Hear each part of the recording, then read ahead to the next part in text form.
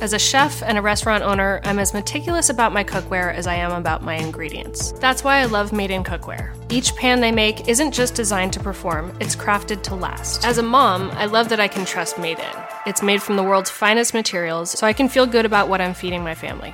I'm Chef Brooke Williamson, and I use Made in Cookware. Want the same expert advice you get from the pros in the store while shopping online at DiscountTire.com? Meet Treadwell, your personal online tire guide that matches you with the perfect tire for your vehicle. Get your best match in 1 minute or less with Treadwell by Discount Tire.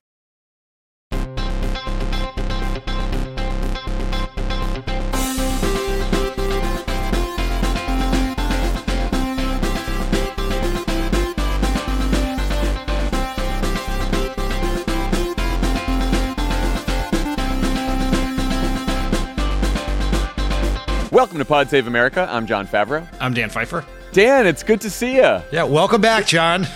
It's been a long time. I feel like that was the longest vacation I've ever taken. I think it probably was, yeah. Oof, I won't be doing that again. No. Might be the last one for a long, long time after this podcast. I sort of thought about, yeah.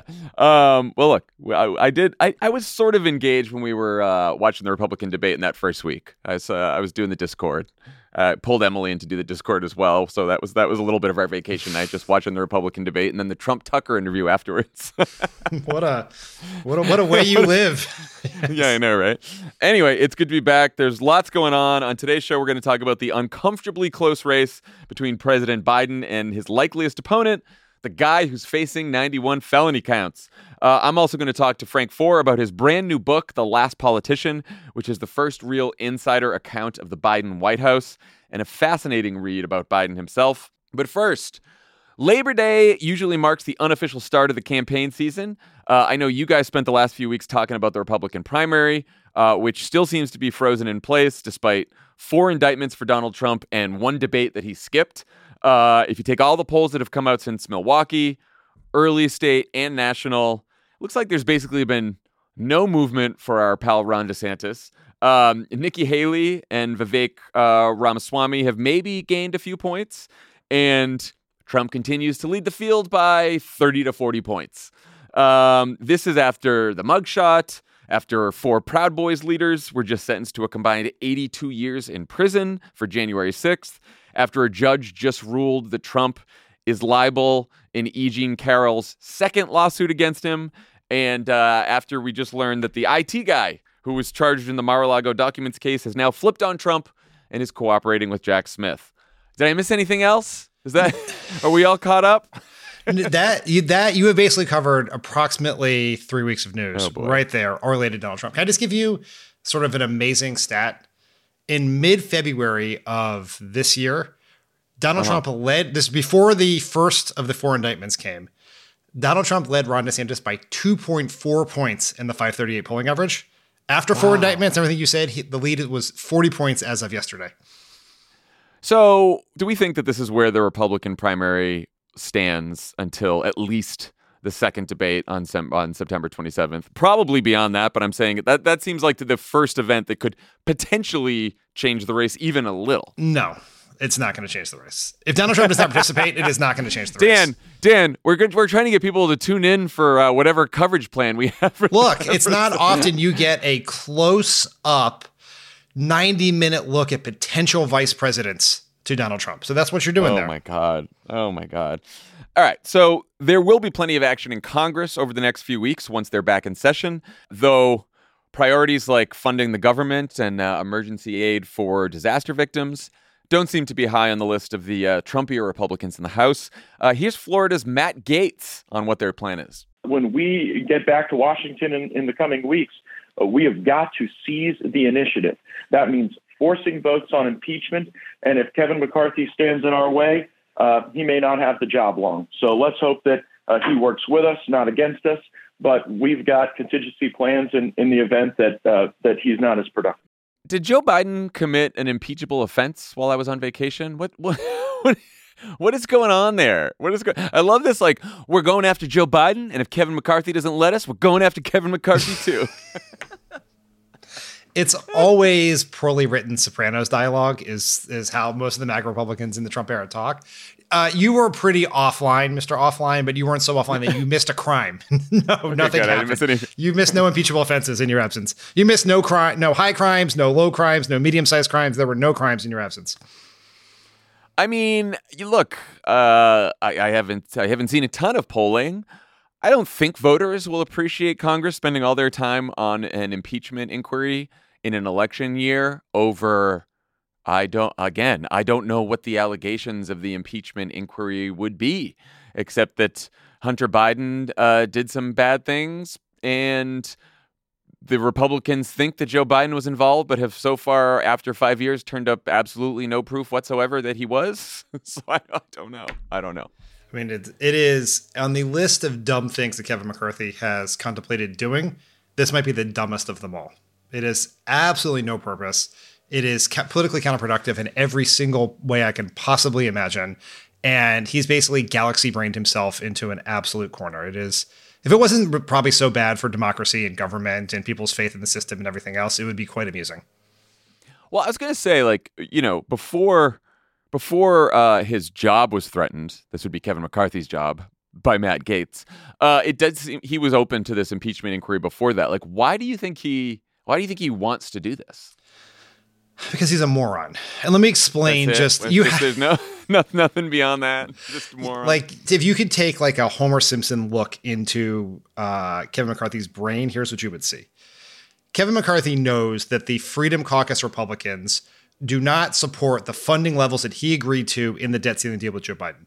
Therefore, they're not going to vote to fund the government. They're not going to support what the Senate and Joe Biden work out. So he has come up with a plan. Did he try to persuade them? No. Did he try to strong arm them? No. Did he try to bribe them with pork barrel projects? No. What he's decided his best idea is to float impeachment and then turn around and tell these Republicans that they have to support keeping the government open, because if they shut down the government, then they're also going to shut down the impeachment inquiry that they so desperately want. There's a massive flaw in that plan. The flaw in that plan is that the government does not entirely shut down when Congress does not shut down when the government shuts down, because they have to be there to vote to reopen it. So then one person decides which is our essential personnel, essential services, who are the people who continue working during the shutdown. I'm going to give you one guess who that person is. Who's that? Kevin McCarthy. You know who else knows that? The Freedom Caucus Republicans, who've already started pressuring Kevin McCarthy to deem an impeachment inquiry staff essential personnel if there's a shutdown. So he wanted to avoid a shutdown because he thought that was worse politics than impeachment, which is a real question there. But now he's likely put himself in a situation where he could likely get both. So Politico reports that even though the Biden folks agree that an impeachment over nothing will backfire on Republicans with swing voters and probably most voters except Republicans, they're also worried about, quote, negative headlines and, quote, the potential for unexpected outcomes. Do you agree? Do you have any concerns if they charge ahead on this impeachment inquiry? Did you hear what John Fetterman said about it yesterday? No. He said on impeachment, he said, "Go ahead, do it. I dare you. It would just be like a big circle jerk on the fringe right." How great is that? Oh, you know what that is? Maybe not for today. That's a pod title one day. I know. I thought about that. That's why, we'll see. I think the most likely scenario is that if the Republicans impeach Joe Biden, his approval numbers will go up. That's what happened with Trump. That's what happened with Bill Clinton. And those were at least impeachments based on an actual finding of wrongdoing. If you just start an impeachment inquiry in search of wrongdoing, I think that'd probably be even better. But that doesn't mean Joe Biden wants it. It is a huge distraction. It takes up a ton of resources within the White House to deal with it. One of the reasons that McCarthy has tried to sell the impeachment inquiry to other Republicans is it gives them, that is the apex of their ability to investigate and get documents and witnesses from the White House. Now we know from Trump's impeachment that not as clear cut as it sounds, since most of the people didn't actually have to testify or give up documents, but you just don't want a bunch of MAGA Republicans rooting around in your emails, and it's a pain in the ass. They don't want it. They prefer not to do it. So I completely understand that from just we have to run the government and a re-election campaign at the same time. We don't need this additional burden on us. Yeah, I also think it raises the chance that completely unfounded allegations and conspiracies get media coverage because it is within the context of an impeachment proceeding or hearing, and sort of that becomes more of a legitimate reason to cover allegations that probably have like no basis in fact whatsoever. And just having those allegations out there probably isn't something that the Biden people want or anyone wants, right? Yeah, I mean, you can see the headlines that are like, Republicans say Biden guilty of bribery. Democrats say no evidence. You decide. I don't love that. So like I'm not quite in the like go ahead, bring it on, do an impeachment camp, because I just think it's like it would be better not to have it. But if they do go forward, I agree with everyone who says that it's not really going to help them that much. And other people who don't think it's going to be that politically advantageous seem to be like Senate Republicans who went on the record yesterday with a bunch of reporters being like, I don't know why we would do this. I don't see any evidence, any allegations. Even like dumb shit senators like Tommy Tuberville was like, we're really going to go through another trial. Why would we do that? So it doesn't seem like there's a big appetite for it in the Senate among Senate Republicans, who aren't exactly known to be a moderate bunch these days. Yeah, also, there are 19 House Republicans in districts that were won by Joe Biden. Doesn't seem like that. Yeah, it doesn't seem clear that McCarthy would even have the votes for impeachment anyway, right? Yeah. So just think of the ways this plays out. One, they jam through a partisan impeachment of Joe Biden based on nothing. That seems bad for them. They launch an impeachment inquiry, never find enough evidence, and never vote on it, which seems like that'd be a piece of useful information that Biden could tell voters when Republicans try to say he's corrupt. Or they bring it to a vote and the vote fails because you have to get every single one of those 19 Republicans in Biden district to vote for it, which seems like another thing. Like it's hard to imagine a way in which this plays out well for McCarthy. Doesn't mean Biden wants it, doesn't mean it should happen, but like he really hasn't thought this one through, is my take. So one thing it is clear we've seen from some of the polls over the last few weeks is that the Biden campaign can't really afford a lot of negative headlines or unexpected outcomes. A new CNN poll shows Trump leading Biden 47-46 in a hypothetical matchup. A new Wall Street Journal poll finds the race tied at 46% each, with 8% undecided. That's pretty much, both of those polls are within a point or two of where all the high-quality polls are at this point in the race. Interestingly, when the Journal poll gave people the option to vote for third-party candidates, and they listed like Green Party candidate Cornel West and some Libertarian Party candidate that I've literally never heard of before and think might have been made up, only 3% of voters took the option for the third-party candidates, and that left 17% undecided, which I thought was notable. We can get to. Our old colleague, Jim Messina, who was Obama's campaign manager for the 2012 reelect, just gave a slide deck to Playbook in which he makes a data-driven case that you'd still rather be Biden than Trump. And Jim also said to Playbook, quote, historically, we're fucking bedwetters. Democrats had their hearts deeply broken when Hillary lost, and people didn't see that coming. And so, we continually believe every bad thing people say. What do you think about Messina's argument? I think that we all have to just know deep in our soul that this is going to be an incredibly close race that will be decided by a number of voters spread out over a handful of states that is smaller than the attendance at the last Taylor Swift concert. Like, that's just how 2016 was. That's how 2020 was. We should expect 2020 to be that way. We should mentally prepare ourselves for it. We should volunteer. 2024. I know we're all stuck in 2020. Yeah, so that's how we should expect that 2024 is. That's where my head. This is where it's never ending. We are stuck in this point of view, and that's one of the reasons why the electorate's so fucking grumpy in these polls.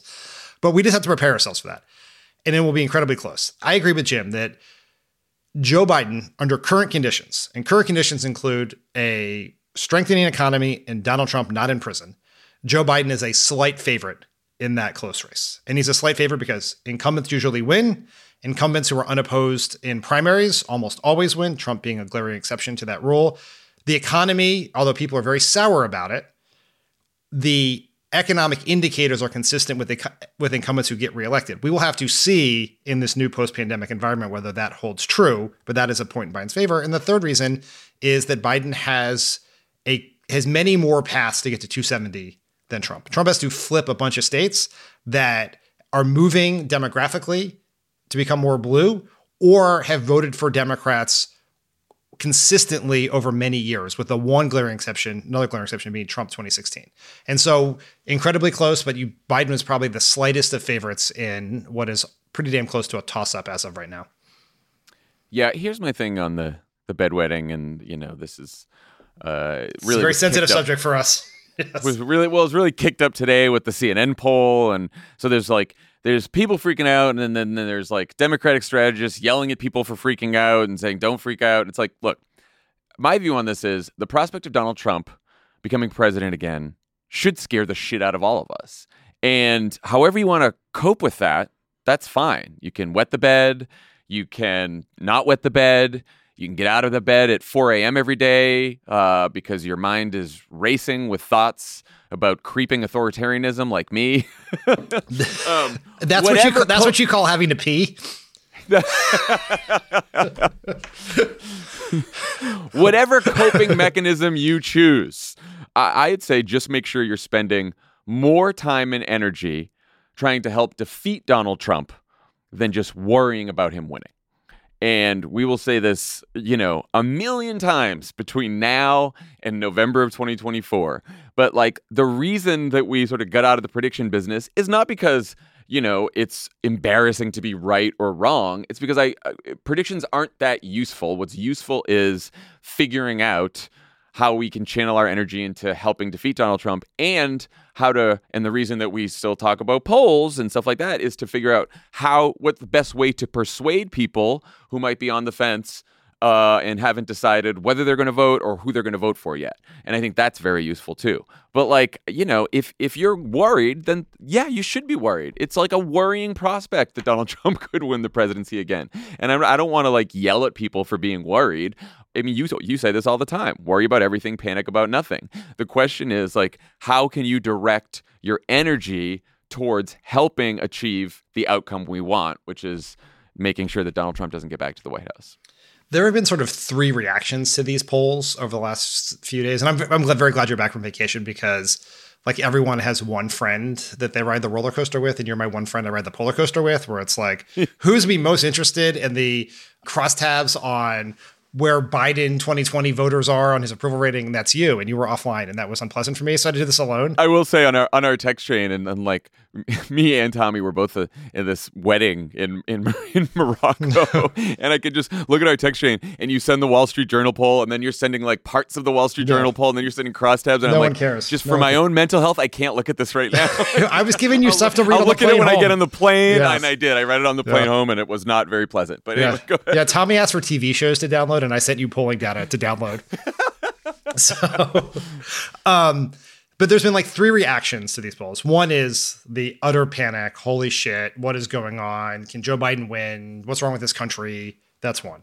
Two is, the polls were really fucking wrong in 2022. So we should assume these are wrong too. And the third is stop polling. It's way too early. Stop talking about polls. It's way too early.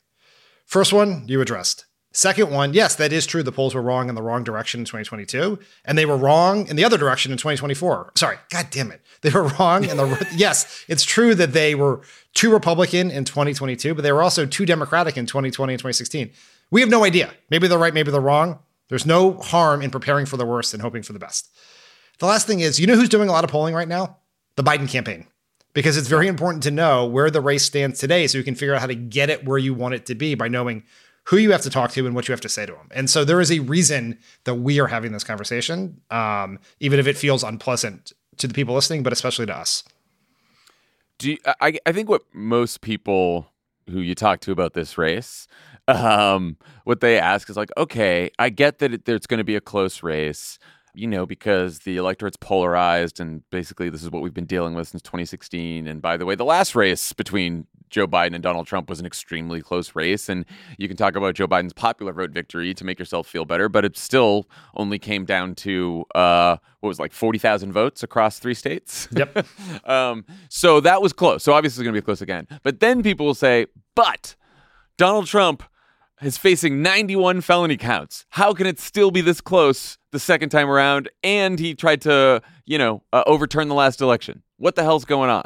So why do we think we just think that? Do you think that it's just that polarization right now rules all, and that's more that structural issue that we're facing is more salient than like whatever Donald Trump has done? Do you think it's Biden? What do you think it is? Well, I think we do tend to conflate two things that get confused in these polls. There is the national popular vote, which Democrats have won overwhelmingly in the last two elections. Right. And then there is how close it is in Electoral College, because Electoral College disproportionately weights Republican base voters because of how the college works. Yes, it is true that the 2020 race was really close. These polls show a close race. 2024 is probably close. But what about these polls is the popular vote race is tied. It was not tied in 2020. Biden won by more than 7 million votes. And so the question is, why is in a tied popular vote race is something that would be very consistent. Wins. Trump wins the Electoral College, almost certainly. And so why is it so close? And so while you were gone and I was trying to occupy myself, I did this for MessageBox, and I went into the New York Times Siena poll that came out in early August to look at what the crosstabs said and compared it to the Pew validated voter study of 2020, which is probably one of the 2 or 3 best pieces of data we have about who actually voted and who they voted for. And what I found is that the main reason this race is so close is that Joe Biden is underperforming with his 2020 voters right now. So in that New York Times poll, Trump is getting 91% of the people who voted for him in 2020, and Biden's getting 87% of his voters. And 9% of people who voted for Biden in 2020 in this poll are either claim they won't vote if the race is between Biden and Trump, or intend to vote for a candidate other than Biden or Trump. And that's the difference right there. And now that group is disproportionately made up of younger voters, voters under the age of 45. Interestingly enough, 16% of voters 30 to 44 are planning to vote for a third-party candidate or not vote at all. Like, that's a huge chunk of Biden's base. And the other group is non-white voters, particularly Black and Latino voters, are supporting Biden at much lower rates than they were in all the polls, not just the New York Times poll, than they did in 2020. And that is the delta between where Biden wants to be and where he is right now. Yeah, and particularly non-white, non-college educated, younger voters are a tough group for Biden. And Nate Cohn dug into this in a piece this week in the New York Times. That you should steal yourself before you read, because steal yourself before you read it. But it's based on the same New York Times Siena poll that you dug through. Mm-hmm. And what's fascinating and sort of terrifying is that Biden, and in not just that poll, but other polls, Biden and Trump are both doing the same as they did in 2020 with white voters. And then for Biden, non-white voters who are college educated, he's still doing really well. And non-white voters who are older, he's still doing the same. But it is younger non-white voters who are either, and look, some of them have said that they'll vote for Trump this time. There's a portion that said that. Some, as you said, will say they're not going to vote, and some will vote third party.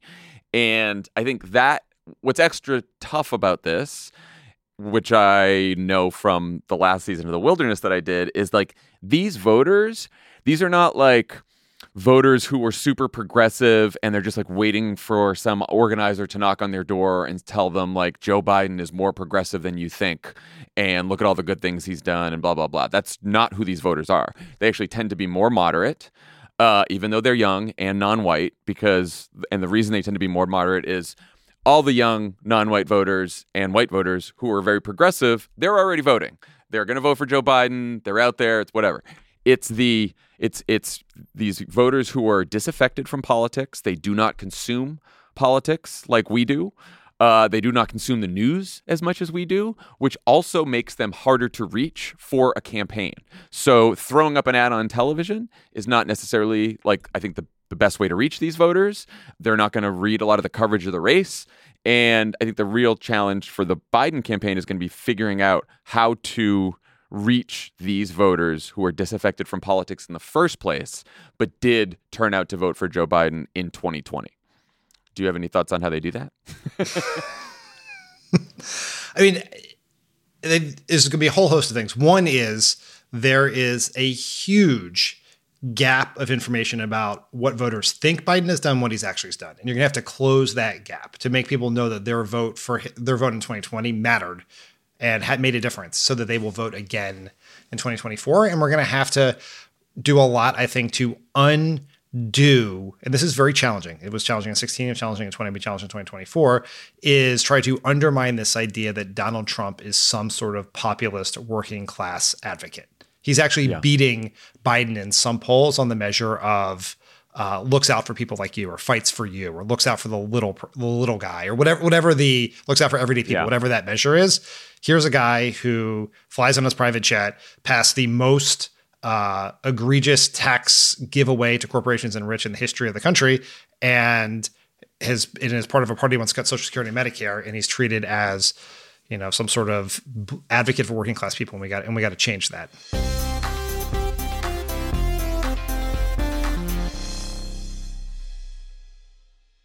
As a chef and a restaurant owner, I'm as meticulous about my cookware as I am about my ingredients. That's why I love Made in Cookware. Each pan they make isn't just designed to perform, it's crafted to last. As a mom, I love that I can trust Made in.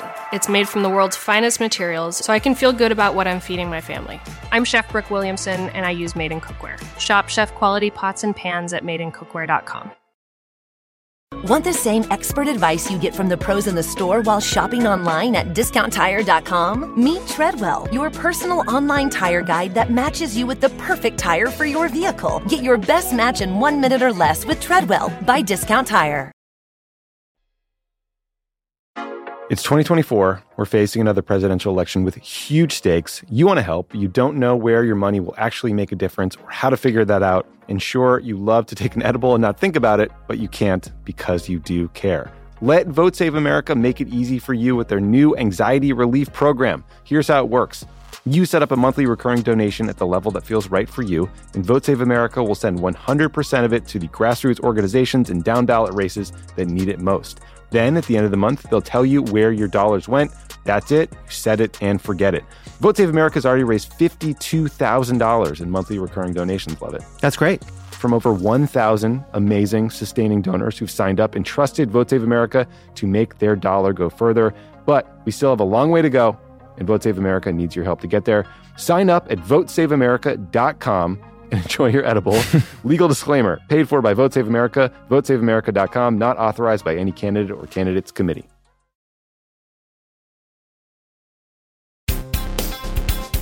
So every piece of available data says that Biden's two biggest challenges are what you just mentioned, sort of his economic record, and his age. So let's start with age. The Journal poll has 73% of voters saying Biden's too old to run for president. Last week's poll from the Associated Press had 77% of Americans agreeing with the statement that Biden is too old to effectively serve another term, a number which includes 69% of Democrats. Not nice. Here's how Biden addressed the issue during his Labor Day event. I tell you what, someone said, that Biden, he's getting old, man. I tell you what. Well, guess what? The only thing that comes with age is a little bit of wisdom. I've been doing this longer than anybody, and guess what? I'm going to continue to do it with your help. What do you think about the with age comes wisdom argument? It's good. He tried to turn age into wisdom and experience in 2020, both in the primary and the general. And the best political strategies take your weakness and turn them into a strength. So it is the best of a menu of not great options to navigate this challenge that is very evident in the polls. I will say, though, there is one very prominent figure that disproves that theory, that with age comes wisdom, and that is the man that Joe Biden is likely to run against, Donald Trump. It's the only flaw I see in that argument. But I agree with you otherwise. Only 47% of voters in the Wall Street Journal poll say that Donald Trump is too old to run for president, even though he's only 3 years younger than Biden. And Trump would also be the oldest president ever elected if he's elected again. Why do you think that is? Why do you think that Trump's age isn't as much of an issue for people? I think we should at least be honest with ourselves that there is a difference in people's minds between late 70s and 80, right? That is why things are priced at $9.99, right? That makes a difference. It just does. We should acknowledge that and deal with that. But that's not the main thing here, because Joe Biden maybe older, but he's healthier. He's clearly more competent and of his faculties than Donald Trump, who claims to believe to his core a gazillion conspiracy theories that make no sense, says insane things. If your uncle talked like Donald Trump talks, you would have a family meeting about how to deal with his healthcare. Like, that is how it is. But the issue here, I think there's two reasons why we don't hear about Trump's age. One is the press has decided that Biden's challenge is his age, and they have created a flywheel here where Donald Trump and Republicans and right-wing media say Biden's too old. Press says, Republicans say Biden's too old. Press then writes think piece that says, is Biden's age going to be a huge problem? Voters read that. Pollster asks voters if they're concerned about Biden's age. Voters say yes. Press then writes story about increasing concerns about Biden's age. And so it is taken off. And I think the concerns about Biden's age are legitimate. People should have them. They should have them about Trump too. But the way it's being covered and discussed, I think, is deeply irresponsible. When the press has done the right thing, and what the press should do is they cover Biden every day. They should see if he can do the job, if he's capable of doing the job. All of the reporting says yes. They've talked about some minor adjustments he has made around like which set of steps he uses. But there's been no suggestion, not from the reporters, not from the Republicans who meet with Joe Biden, not from world leaders, that he is not a man 100% on his game in these meetings. And that's what the press should tell us. The press should not tell us that people are concerned. The press should tell people whether they should be concerned or give them facts and information. And the story here is that Joe Biden can do the job at 80, not that people think that Joe Biden may not be able to do the job at 80. I think it's that Trump doesn't seem old. He seems crazy. And like Joe Biden's problem is not that voters think Trump is actually some spring chicken, because voters don't like Trump because they think he's crazy. Like, I was watching the Tucker Carlson interview with Trump, and my first reaction was not that Trump is some old guy. It's that he's like talking about the fucking Panama Canal and how the mosquito killed 35,000 people. And then he's talking about faucets and water falling. And I'm like, this guy is fucking nuts. Right. But if Joe Biden talked like that, we would have 1,000 news cycles about it being related to his age. But I think what's happening with Biden is it is very clear that when he has some fight in him, when he has some energy, like he did during the State of the Union, like he's done during some speeches, when he's on the stump sometimes, then like it doesn't come across as old. Sometimes he's just very gentle, and like there's been a little more shuffling as he's gotten older, and sometimes the way he talks is a little quieter than he used to be, right? So like people are not. I don't think we can say that like people are imagining it, right? No. But I think I think it in some ways like it can't be dismissed, because then voters think you're just like, what are you talking about? Everything's the exact same. And it's like, well, no, it's not the exact same. What you can say is the guy can really fucking do the job, and he's still completely with it, and he can, so like I think you have to acknowledge that you understand why people would think he's old at 80 years old for the presidency, but that the guy is still very much competent and very much able to serve and do the job.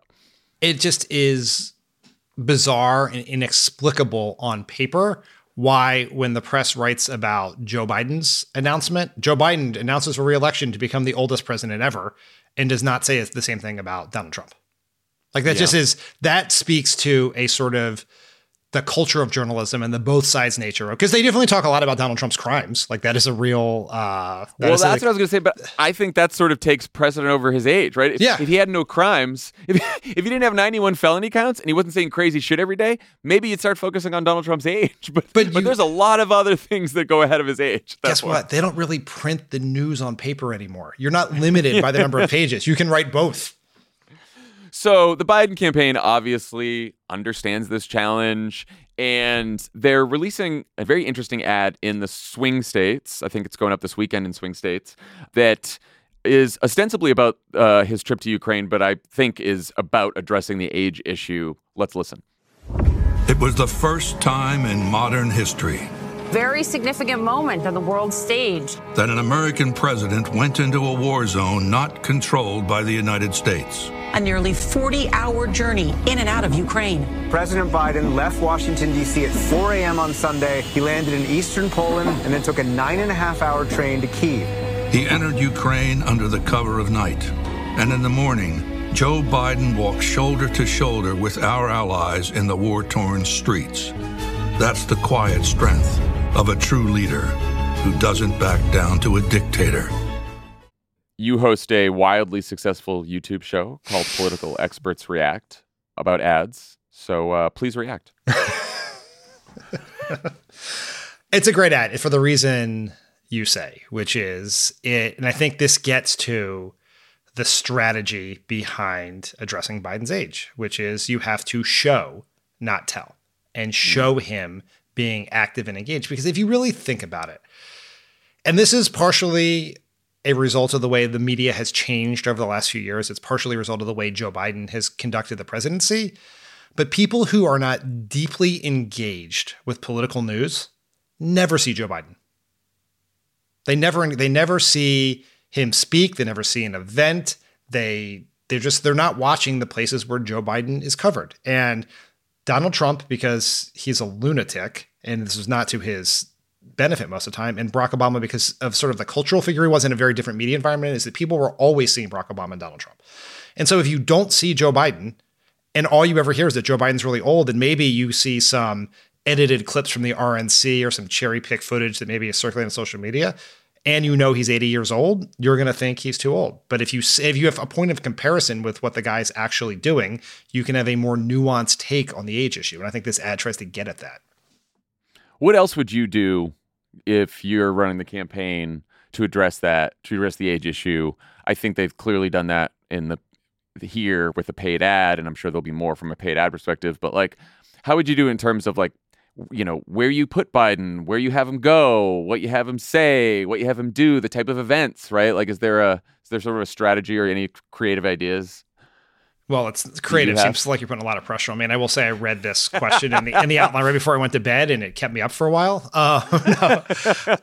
You're basically a huge part of both the paid and the earned communication strategy. The free social or traditional media is going to be getting Biden in front of people who do not normally see him. That includes young voters and less engaged voters. And so there's going to be a lot of, I think, communications things where you're not just like, it's not a CNN town hall or the Sunday shows. It's going to be a lot with influencers or interesting podcasts on video, or, you know, like when he did SmartList, the podcast before the election last time, where people what used to happen in the old media world is that you would bump into politics as you were doing other things, either because it was in your Facebook feed or your Twitter feed, because you were tuning into the news to find out the sports or weather. That doesn't happen anymore.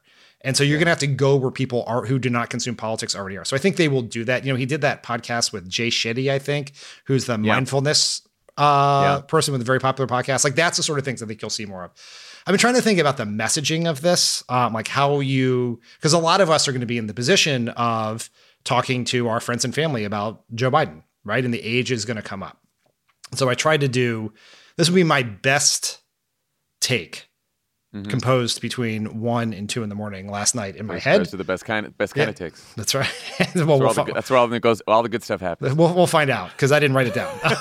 So we know Joe Biden can do the job because he's been doing the job. He became president in the middle of an unprecedented series of crises, including a pandemic and a historic recession. While he was president, he also dealt with a global spike in inflation and a Russian invasion of Ukraine. He has been ably, competently navigating those crises for the last 3 years. His policies help save the economy, where we are now. Unemployment is now at a historic low. The economy is growing again, and wages are going up and costs are going down. He has passed a series of historic pieces of legislation, which helped make the economy more fair, dealt with climate change, launched a manufacturing renaissance in America with clean energy and well-paying jobs. He has passed legislation to help veterans deal with gun violence and rebuild Americans' roads and bridges. Many of those were bipartisan pieces of legislation that he was able to pass because he had the experience to do so, even though this Republican Party is so radical that most of their members won't even admit that Joe Biden legitimately won the election. Joe Biden has been doing a hell of a job, And now we got to give him the chance to finish the job, because the last thing we want to do is undo all the progress of the last few years and go back to right where we were when Joe Biden took office with double-digit unemployment in a country that was swirling in chaos. The end. And if that doesn't work, the other guy tried to overturn the last election. Then you get to Trump. But the question is, how do you answer the Biden question? I know. Right, for sure. But it does speak to, like, every time I think about this, I'm always like, is it easier? Is it going to be easier to convince these voters who don't like Biden and don't like Trump, or at least don't approve of Biden and don't approve of Trump? Is it going to be easier to convince them that, and most of these people have already voted against Trump once in 2020. Is it easier to convince them that actually they should like Joe Biden more than they do because he did all these things, even if they haven't personally felt the effects of all of the wonderful accomplishments that you just listed? Or is it going to be easier to remind them that Donald Trump was not only a bad president, but could be a threat to democracy and everything we hold dear if he is returned to the White House? It's not going to be one message for every, or let me put it this way. The prioritization of those messages, which both will be part of the campaign, is going to differ a little bit, both at the juncture in the campaign in which you do them and who you're saying them to. But as we talked about earlier, we got a bunch of people who know everything there is to know about how bad Donald Trump is, who have not yet committing to Joe Biden. I think a lot of people will come home naturally as the race engages, but we have work to do with people who don't like Donald Trump. And this gets right at the age issue, because I think one of the huge problems that Biden is facing is that voters don't know enough about what he has done. And so they're unhappy about the economy. They don't know what he's done, and they keep hearing he's really old. So you are tying all those things together. One way to prove that he can do the job going forward is to show that he has been doing it this whole time, which people don't actually know. And I think that matters a lot. It's not going to be, let's go get our voters back and then worry about the people in the middle as the campaign goes on. But I think this part of the Biden part of the messaging is the part we control and the part we should be doing right now, as opposed to sort of launching a bunch of attacks at Trump that probably do nothing more than strengthen him in the primary. Well, in addition to the ad that we just ran that's going to be going up this weekend, there's another ad that tries to get exactly at what you're talking about, that they are going to air for the first time during the NFL season opener tonight. Let's listen. They said millions would lose their jobs and the economy would collapse. But this president refused to let that happen. Instead, he got to work, fixing supply chains, fighting corporate greed, passing laws to lower the cost of medicine, cut utility bills, and make us more energy independent. Today, inflation is down to 3%, unemployment the lowest in decades. There's more to do, but President Biden is getting results that matter. I'm Joe Biden, and I approve this message. So I always start with this premise whenever I hear an ad, which is, if there's a political ad that a campaign has spent a bunch of money on, they have tested it, and they have found through that testing that it is effective. People usually, especially on the presidential level where they have more money than like a local congressional race, they don't usually spend a bunch of money on an ad that they have no idea whether it's effective or not. So I assume this ad's effective. I was wondering if, like, do people know what fixing supply chains is? Do they know what it meant when he said he fought corporate greed? Like, what's specific? I'm sort of interested in, I know you have to squeeze a lot in a 30-second ad, but I'm wondering how much assumed knowledge is there. I don't know. What do you think? Yeah, this ad does not do the thing that, and you can't do this in all the ads, the thing that we talked about, which is show Joe Biden being active. Like, Joe Biden's gonna have to talk in a lot of these ads too. Yeah, that was my first reaction. But there is going to be $1 billion in ads spent. You have to do some things to lay a foundation, and part of laying the foundation is giving people information.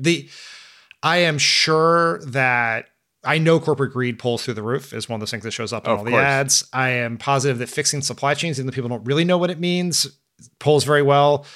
Is there enough context in that ad? Maybe not. But, and this is one of the things we really try to guard against when I do the YouTube show on Political Experts Direct, is these ads don't exist in a vacuum. Right? There's other ads happening. There's other communication happening. There's digital stuff happening, and they're pretty finely tuned and targeted at certain groups of people. So you assume that this is one piece of information they're getting. So you just view this ad as the beginning, middle, and end of the story. It's not going to scratch any itches. But I think if it's part of a larger set of communications around, they're out there on Bidenomics talking about fixing the supply chain. And so in that sense, you hope that it works and effective. But it is, it has a laundry list element to it that may turn off some voters. So one last question about it. One thing this ad doesn't mention is Trump. None of the Biden campaign ads have mentioned Trump so far. Biden hasn't really talked about him on the stump much. Politico reports that there is, quote, considerable unease among Democrats about this.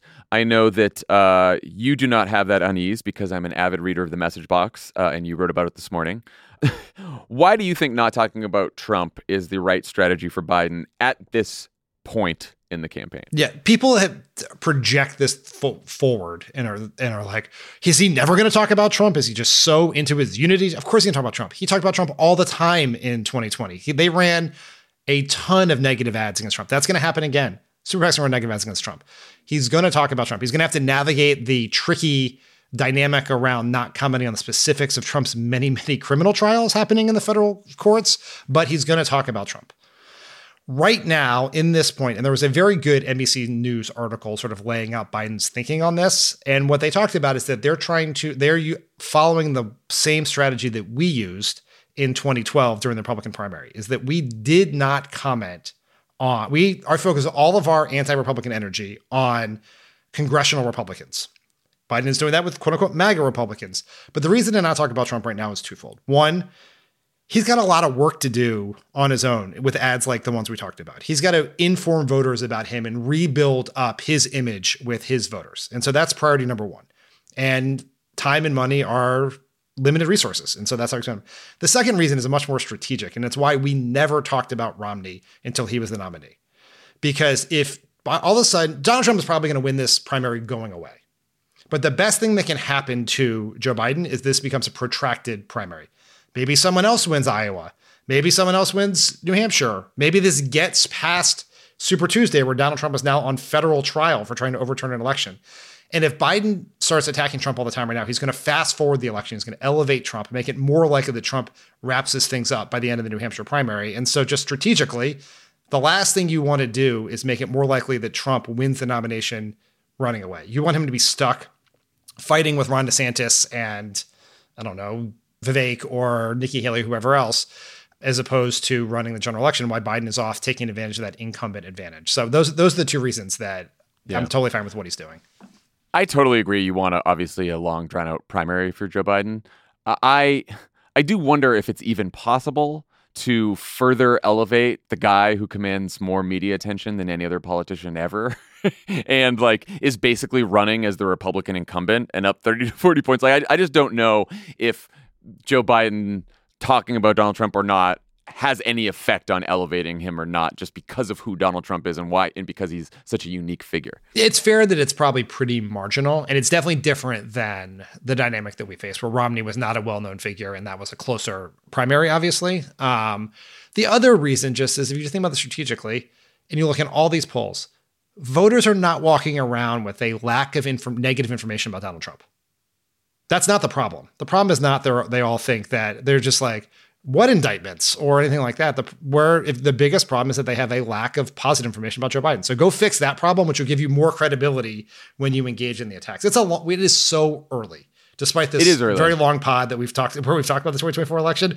It is really, really early in the general election. It's 14 months away. Well, yeah. And last thing I'll say on this is I think people get too hung up sometimes on whether he names Trump or how he talks about Trump, whatever else. I think what is important that he does soon is frames the race on his terms, frames the choice in the race on his terms. Obama did that in 2011, right? In December of 2011, we gave that speech in Osawatomie, Kansas, where Obama basically lays out the choice in the election. And he doesn't mention Romney by name. He does talk about the crowd in Washington and Republicans and their philosophy and stuff like that. But he did it in such a way that when Romney was the eventual nominee, you could basically just slot Romney's name in to that speech if you wanted, and the whole message of the speech would be the same. And so I think that at some point, and of course, this was December of 2011 that Obama did this, but I think at some point in this fall or early winter, if I were the Biden folks, and they're probably going to plan this anyway, but I would sort of lay out a speech where, again, he doesn't have to mention Trump by name, or he can, but I would lay out what they believe the choice should be in the election, or at least how they want to frame the choice. Because I think getting the story right and the message is almost even more important than any individual piece of information you need to get out there about Joe Biden or Donald Trump.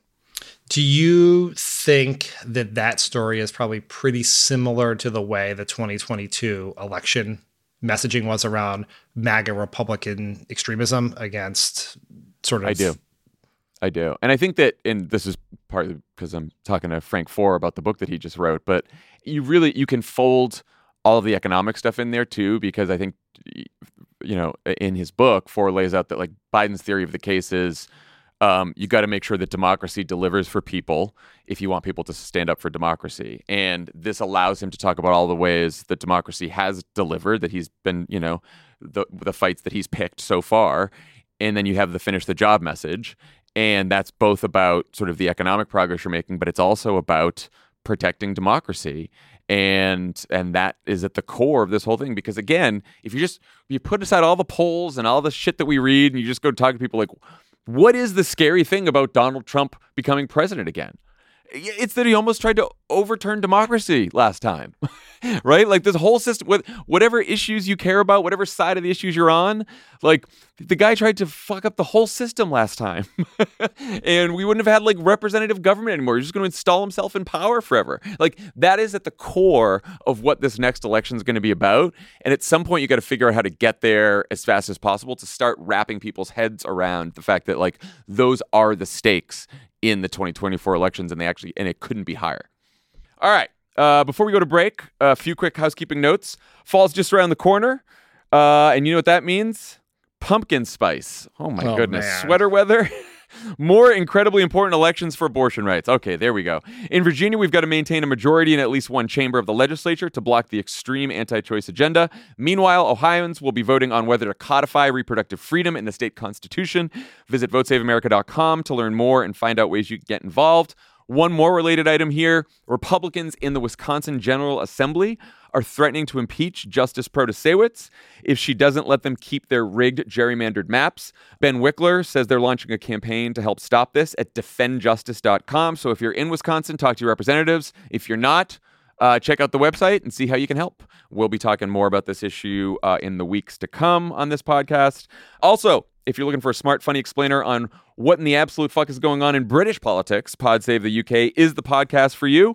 Each week, hosts Nish Kumar and Coco Khan break down the biggest news in the United Kingdom, from the sex scandal at the BBC to the most prolific child killer in modern British history. Listen to new episodes of Pod Save the UK every Thursday, wherever you get your podcasts.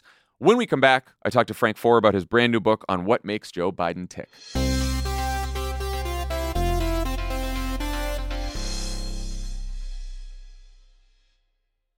As a chef and a restaurant owner, I'm as meticulous about my cookware as I am about my ingredients. That's why I love Made in Cookware. Each pan they make isn't just designed to perform, it's crafted to last. As a mom, I love that I can trust Made In. It's made from the world's finest materials, so I can feel good about what I'm feeding my family. I'm Chef Brooke Williamson, and I use Made in Cookware. Shop chef-quality pots and pans at madeincookware.com.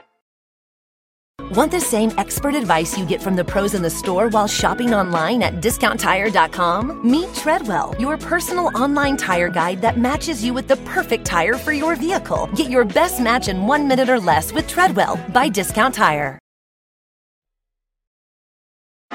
It's 2024. We're facing another presidential election with huge stakes. You want to help. You don't know where your money will actually make a difference or how to figure that out. And sure, you love to take an edible and not think about it, but you can't because you do care. Let Vote Save America make it easy for you with their new anxiety relief program. Here's how it works. You set up a monthly recurring donation at the level that feels right for you, and Vote Save America will send 100% of it to the grassroots organizations and down-ballot races that need it most. Then, at the end of the month, they'll tell you where your dollars went. That's it. You set it and forget it. Vote Save America has already raised $52,000 in monthly recurring donations. Love it. That's great. From over 1,000 amazing, sustaining donors who've signed up and trusted Vote Save America to make their dollar go further. But we still have a long way to go, and Vote Save America needs your help to get there. Sign up at votesaveamerica.com and enjoy your edible. Legal disclaimer, paid for by Vote Save America, votesaveamerica.com, not authorized by any candidate or candidates committee.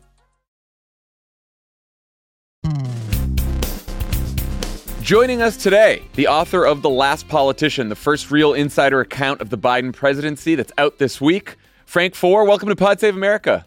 Oh, so great to be here. All right, so I'm curious about how you approach this book. Like, how many interviews did you do over how long? And did you try to get time with Biden himself? Right. So the book is kind of a tale of a subject just ballooning on me. I started off intending to write a book about the first 100 days of the Biden presidency, which I knew was a trope and I knew was likely to be... But a useful trope. It's a useful trope. But I got to the end of the first 100 days and I totally did not have enough material to write a book. And I think you know from being on the other side that at the beginning of an administration, you have these conversations with aides who are just trying to get their own footing, and they're super paranoid about being the one person to leak. Everything is in process, and people don't like talking about things as they're happening. And so the 100 days rolls around, and Biden proposes the Build Back Better bill, which it's a huge deal. It's a huge amount of social spending. I thought, okay, this is a good excuse for my publisher to keep going, and also an incredible story if he's able to jam this thing through in a 50-50 Senate. And then end of the year rolls around, Manchin pulls the plug on Build Back Better, and it was like a dark, dark moment for the Biden presidency. And it felt like maybe a bummer note or an unfair note or a note that wouldn't hold up over time if I stopped it there. And so my publisher said, all right, go to the end of year 2. And really, the process of writing a book like this is you just got to keep showing up. Patience is a virtue I do not necessarily have as a journalist. I want to hit my deadline if possible. But I didn't have the material until things actually happened. And then the nature of media is that media gets so distracted. It's like Afghanistan happens, they run and chase the next story. And then as the book writer, you come in and you're able to have all these conversations with people who want to unburden themselves, who want to explain themselves for the sake of posterity, and they want to claim credit for various things if they're victorious. And that's when the good stuff started to roll in for me. Yeah, my co-host would have killed me if I spoke for this book. That's why when I was in the White House, I was like, "Oh, I'm talking to any book people." But I feel like I would argue you wrote a very favorable book about Biden's first 2 years. Did you try to interview him? So I was able to talk to him twice off the record with other groups of columnists, and it's so interesting. Like the Biden that comes across in public is so different than the guy who's sitting behind the Resolute desk in the Oval Office. I understand the impulse to edit him to avoid the gaffes, the unintentional headlines, which would inevitably come if you sat him in front of reporters all day long or you had him conduct town halls endlessly. But the guy who is there is like, yeah, he tells a lot of stories you've heard before. There's no doubt about that. But then there are these other moments where he's explaining his deeper thinking, and you think, oh, the public really would benefit from hearing a lot of that. Like he's able to talk about grand strategy in the Indo-Pacific with all of this detail, this sense of how the pieces fit together. And, he would, people don't see that side of him, and they would benefit, I think, politically on some level if they could. I totally agree with this. I've had the same experience. My family was at the White House in December of last year. I was interviewing Ron Klain for Pod Save America. And when I came back from the interview, I went to Vinay Reddy's office, who's the speechwriter, Biden's chief speechwriter, and my wife, my 3-year-old, and my in-laws were all in there with Joe Biden, who had stopped by the office because he recognized my mother-in-law from meeting her 3 years ago. And then he brought us up to the Oval and he's like telling us all these stories. And it was classic Biden because on one hand, there were some long stories, but it's also, you get such a deeper insight into his thinking. You get that he's sharp, right? Like, which is everyone's concern. And also just like the kindness and warmth and generosity all come through as well. But he was like carrying on for an hour about everything, like all kinds of different details, you know? Yeah. Those moments of grace, which I don't do an especially great job of capturing in my book, that are unique to Joe Biden, where he calls a staff member up after their parent had died, or he remembers somebody like your mother-in-law. That's part of his DNA. It's part of the way in which he is. I describe him as the last politician. That's an inherent skill of a great politician, and something that doesn't translate always in a mass media environment. So you write at the beginning of the book that you started as a Biden skeptic. You said you viewed him as a bloviator who dangerously fetishized bipartisanship. But, you know, and through the course of writing this book, your opinion changes. You say that not only has your respect for him grown, but you said it was hard to imagine any president doing much better under the circumstances. What was it that changed your view about the president? Right. So in part, it was, I think, my understanding of what it means to be a politician changed over time. That there are all these things that seem so artificial or maybe cheesy about Joe Biden that I ended up coming to respect the wisdom of, and that there was real technique behind the way that he maneuvers the legislative world, the way that he deals with foreign leaders.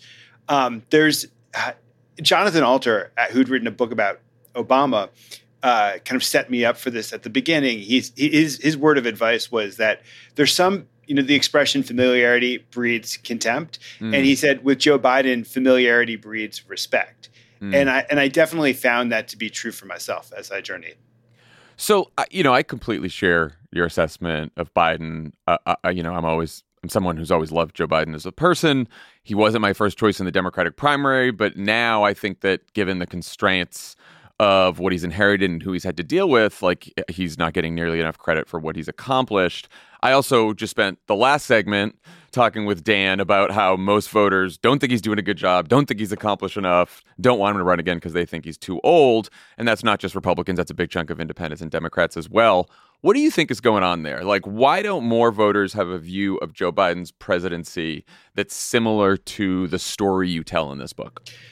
There are a couple things that I could untangle there. One is Matt Iglesias tweeted yesterday that part of what people are saying is that Joe Biden just doesn't make for a good television character. So he's omnipresent. It's people say, well, Joe Biden should be out there more. And it's true in the way that we just discussed, that it would be good to see him unplugged, but he gives set piece speeches every day. And they never really managed to break through because he's reading off of a script. And the age issue is so tied up, I think, in the diminishment of his presidency, that because of the way that he walks, because he doesn't speak with the same level of energy that he did before, there's just a sense that he hasn't been an active president.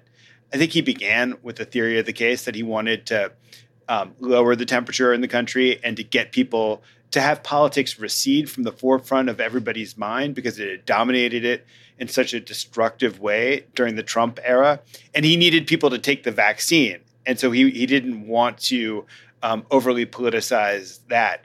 But now we get in here and, the other thing that I should say is also they've been very reluctant to claim credit for things in a way that I guess I understand, but is ultimately self-destructive. So you take something like the fact that they saved the economy from collapse. Well, inflation continued to persist. And even though unemployment remained crazily low, which was their goal all along, they didn't like to talk about their economic achievements because they thought they would never break through. They didn't talk about the vaccine. The vaccine is one of the great successes in the history of government. Like a beautifully designed program. You could, within 6 months of them coming into office, you could walk into a CVS and get a shot that would save your life. Very, very complicated program. But COVID never really disappeared. So, and they got burned on July 4th of that first year for trying to claim a little bit of credit. So they just stopped claiming credit for returning life to normal.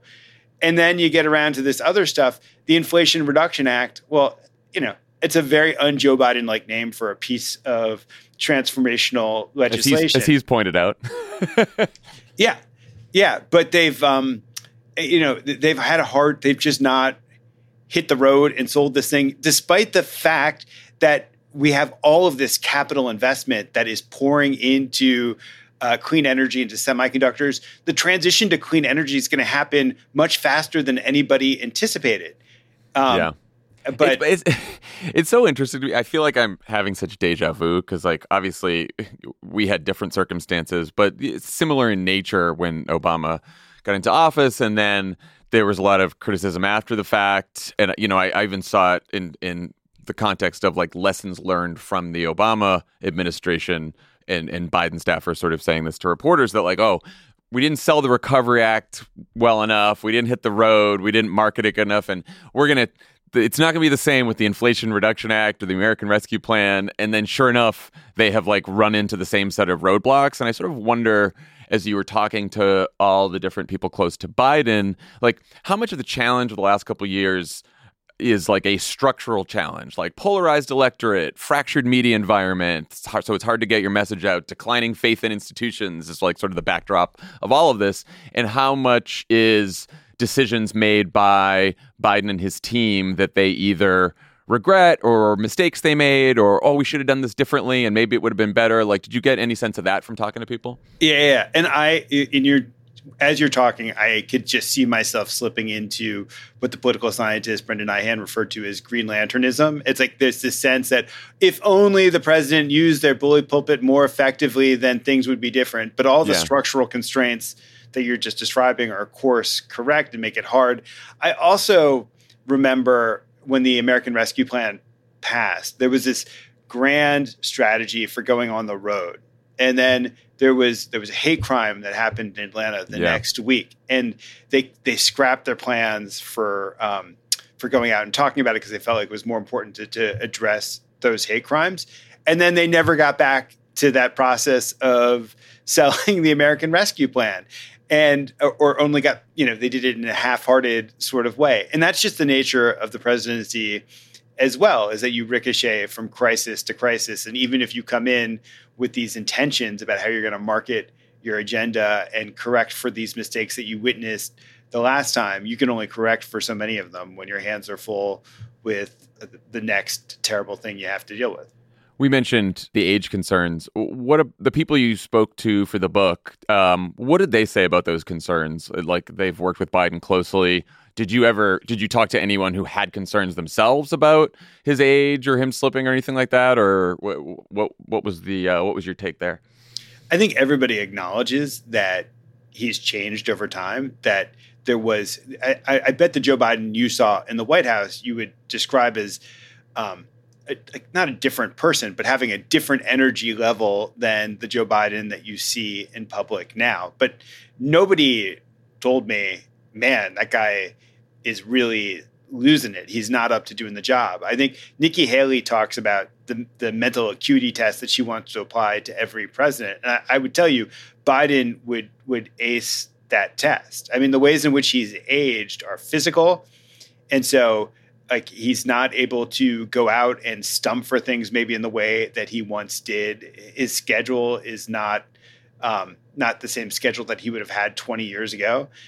His stories, which always wandered a little bit, maybe wander a little bit more sometimes. But he's, there's this flip side to the age thing, which is the wisdom, which I also think is real. Like, I do think that he's he hears all of this noise in the media about various things. And this is the thing that surprises me most about Joe Biden, is I thought of him as a weather vane, but he's not. And so when the media comes down on him hard for Afghanistan, or maybe even when they're coming down on him hard on age right now, he doesn't freak out and start to veer in the other direction. The book's called The Last Politician. You tell the story about how sort of Biden set out to prove, I think you call it the eternal relevance of politics after the profession has fallen into disrepute. His profession, Yeah. And you contrast that explicitly with both Trump and Obama, who you argue posed as anti-politicians and in very different ways benefited from the common sentiment that politicians were the problem, corrupt, unresponsive, lacking in necessary boldness. I obviously found that interesting. Can you say more about how you define the differences between a politician like Biden and anti-politicians like Trump or Obama? Yeah. So, to just go to the Obama part, because, I remember what was so exciting about him in 2008 and like the real potential of Obamaism is that he had this very direct connection with voters, that it felt like he could have in an unmediated sort of way, unfiltered through media. It's like the way in which he, it was very attractive, the way in which he would kind of roll his eyes at the idea of the professional politician. I imagine there were times like his relationship to Joe Biden, which was complicated. There were times where he would even roll his eyes at Joe Biden, because there is something, Obama's strength and his appeal was his authenticity, that he was who he was. He was this guy who came, we ran a cover story in the New Republic called American Adam, that he was this guy who kind of descended. Remember that. Yeah. And that's an extremely attractive archetype. And Biden, the defects of the politician is that they just reek of artificiality, that you think that they're going to say one thing in public and then do another thing in private, that that's why people don't like politicians, or the stories that get repeated over and over again. There's a theatricality to the politician, in authenticity. But what I came to respect over the course of time was that Biden was able to assess the political self-interest of other actors. So whether it's a foreign leader, whether it's Macron, whether it's Bibi Netanyahu, whether it's Mitch McConnell or Kevin McCarthy, he's able to detach himself and say, okay, what's their political game here? What do they need in order to do their jobs effectively? And the empathy that he has allows him to understand the emotional baggage that the other person brings to the table. And I don't know if this is a fair contrast with Obama, but I feel like, Obama, with kind of his fierce intelligence and like his ironic sensibility, would look at some of these other actors and just get frustrated with them in a way. It's like he would get frustrated with Bibi Netanyahu for Bibi Netanyahu's bullshit. He would get frustrated with, with a House Republican for their bullshit. I think that Biden kind of is able to at least see himself in them enough to have maybe more patience in dealing with them, if that's fair. No, so I asked the question not to like try to defend Obama or the Obama administration. I asked because I think it's a really important tension in politics, whereas like most Americans, most voters, if you ask them, they will say that like Washington's broken, that politicians are corrupt and stupid and blah blah blah. And so like as to be a successful leader, you have to both channel the emotion that's out there in the country, which is very anti-Washington, very anti-establishment, very anti-institution right now. But especially if you're a Democrat, for Republicans, it's almost easier. But if you're a Democrat, you have to be the defender of institutions that aren't working very well for people or that people are pretty upset with. And I think Obama always felt that tension as well. And I don't think it's an accident that by the end of his presidency, when you heard Obama talk about Joe Biden, Harry Reid, or Nancy Pelosi, he talked about the three of them with like such reverence, and he had so much respect for them. And I think that respect was developed over time. And I can remember like edits to speeches where we would say, oh, Washington's doing this and Washington's doing this because we had that muscle from the campaign, from the 08 campaign. And he would say, you know what, I get some shit from this from people in Congress and the staff by being like, I should point out that it's actually Republicans. It's not people in Washington. And so he even evolved a little bit over time. So I think he learned that from Joe Biden, and then Joe Biden sort of, That's totally fascinating. It's really, I think that Biden in some ways needs to unlearn a little bit of that himself, that he's channeled Trump's populism and policy, that he's got this industrial policy that's reviving American manufacturing. He's taking on the problem of monopoly in a way that's very, very robust. We got this Google trial that's just about to begin. He's got his merger guidelines. He's made unionism more acceptable in the country. I think he's lent his prestige to that. And then he needs to turn that into the rhetoric of populism, which he's loath to do because it requires having an adversarial relationship with certain forces in American life. And he's capable of doing that through policy. But his Labor Day speech last week, I think, did a pretty effective job of foreshadowing what I think would be a good campaign strategy. I'm a terrible political consultant, so I agree with you because I think it solves a couple problems for him. Like when he is fighting and energetic, it speaks to the age concerns, and it also sort of speaks to a discontent in the electorate, right? And this economic populist streak, which, like you say, his policy certainly reflects. And I've heard him do this. To me, the Scranton Joe is the best kind of Joe, Joe Biden, when he's out there on the stump. Yeah, totally. And in that speech, he did a great job of connecting it to Donald Trump and describing Donald Trump as this phony Park Avenue guy who only talks about these things. But Joe Biden, the politician, is actually able to deliver for you. So, you talk about how his theory of the case is that, democracy has to deliver for people in order for people to sort of want to protect democracy and stand up and protect democracy. So on the one hand, he proves this and he proves the consensus is still possible by passing some real historic legislation in a very closely divided Congress, a lot of it bipartisan. On the other, Republicans want to impeach him right now over absolutely nothing so that they can help the guy that's facing 91 felony counts come back to the White House. How do you square that circle if you're Joe Biden? I think that he has his eye on the long term. I've heard aides describe this.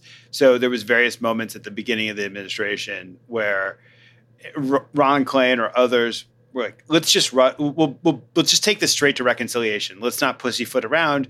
We know that there are not enough Republican votes here to explore a compromise. And Biden will say, no. You're probably right. But we need to model something here about how you should go about getting something done. We need to at least be seen as trying to forge some sort of bipartisan deal. I think with you take something like Dobbs, where he has very conflicted feelings about abortion on some level. I think he understood ultimately the radicalism of the Dobbs decision, and he also understands that abortion is going to be maybe the issue that saves the Democratic Party in the next election. Certainly did it in 2022. But there was all this pressure to respond instantaneously, to go out to match Republican solutions with sweeping Democratic solutions. And his instinct was let's back off here. He doesn't say yo, so far as I know. let's just back off here. Let's let the Republicans hoist themselves on this. They're the ones responsible for this. Let's not give them any unnecessary beefs with us. Let's not match their radicalism with our own radicalism, their anti-institutionalism with our own anti-institutionalism. Let's let them be portrayed as the pure villains here. The book ends around the midterms, right, which was sort of a surprise victory for Democrats, though Biden himself always felt more confident in the outcome than most of the pundits. But did you get any sense of how his team is looking at 2024? Partly because, in the midterms, Biden was able to step back, not make it as much about him, let the sort of, election denier candidates sort of screw themselves over. And we also had a lot of, good Democratic candidates, right, that were well-liked in their states. Yeah. And I wonder how they're looking at 2024 now and what they're thinking about as sort of the path to victory for him. I think it's kind of the same in that, so he was not there on the ballot in 2022, but his instinct is it always needs to be a referendum on them. That Trump presents such a stark alternative I think part of the reason why he feels compelled to run, I mean, there are probably all sorts of psychological reasons why he feels compelled to run, but on a base political level, he feels like voters know that I am this safe alternative to Donald Trump. They know what they're getting with me, and the choice becomes clear enough. And people may be wetting their beds right now about him, but that when the time comes, it's still going to be this stark alternative. How would the assessment of Biden that you wrote in this book change if he loses to Trump in November, or would it? I think it does. I mean, I think that his legacy is now going to be defined by the 2024 elections. That this is everything that he's done is, exist on its own, but it was done in service of a theory of the case that politics and his agenda could show that democracy could deliver for its citizens in order to avert authoritarianism. But if authoritarianism is the end product of the Biden administration, then he was wrong. Yeah. You made a little news when you said on Meet the Press that if Biden dropped out before November of 2024, it would be a surprise to me, but it wouldn't be a total surprise to me. Why wouldn't it be a total surprise? I would be shocked at this point. When I said that, I hadn't. I was relying on the fact that when he talked about running in the past, he always talked about fate and that there was this religious component to it, and that he didn't know exactly what life would. And I always assumed, as an 80-year-old guy, that was like an essential thing to append to any statement about that. But the more that I've thought about it and the more that I've encountered what's happening right now in the discourse, it feels like if there's a succession of polls that show him losing to Donald Trump, there's going to be a pretty massive Democratic freakout. And I don't know what will happen in that sort of environment. Yeah, my view on this is the time for alternatives is sort of long past. I agree. I mean, I'm not. No, I know you are. Yeah, it's just, and he seems like very intense and sort of like, they got a whole campaign. They're going it. So it's like, everyone's like, we're doing this, people. We're doing this, and we got to help them out.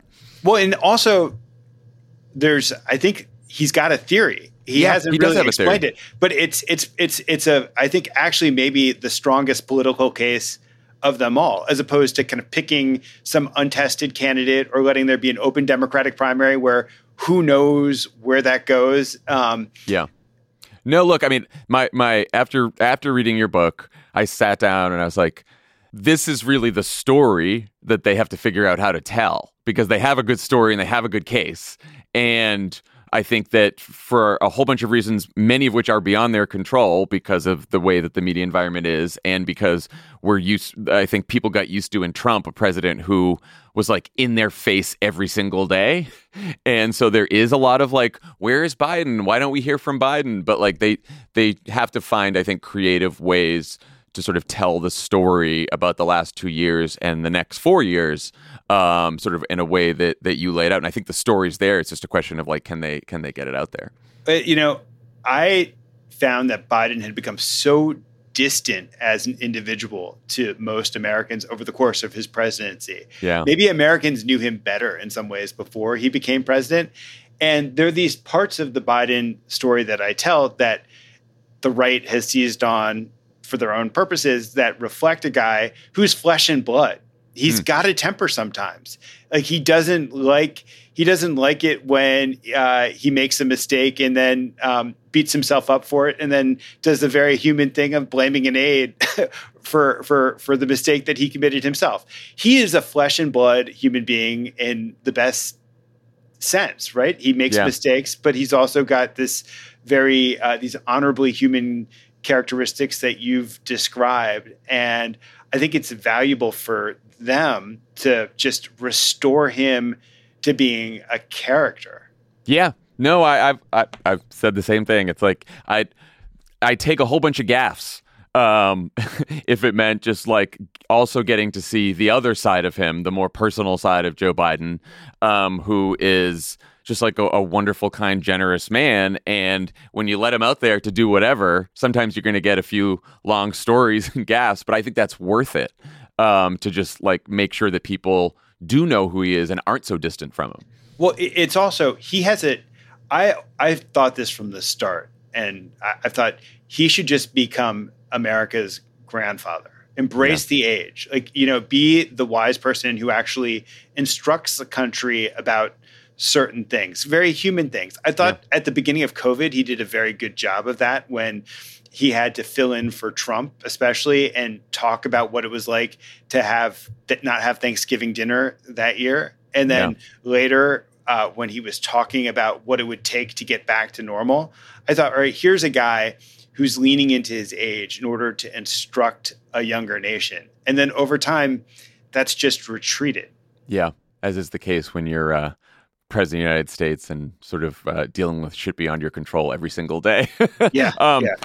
Frank Foer, thank you so much for joining Pod Save America. The book is The Last Politician. It's fantastic and a really, really great read on what makes Joe Biden tick, I thought. So thanks for coming on. Thank you.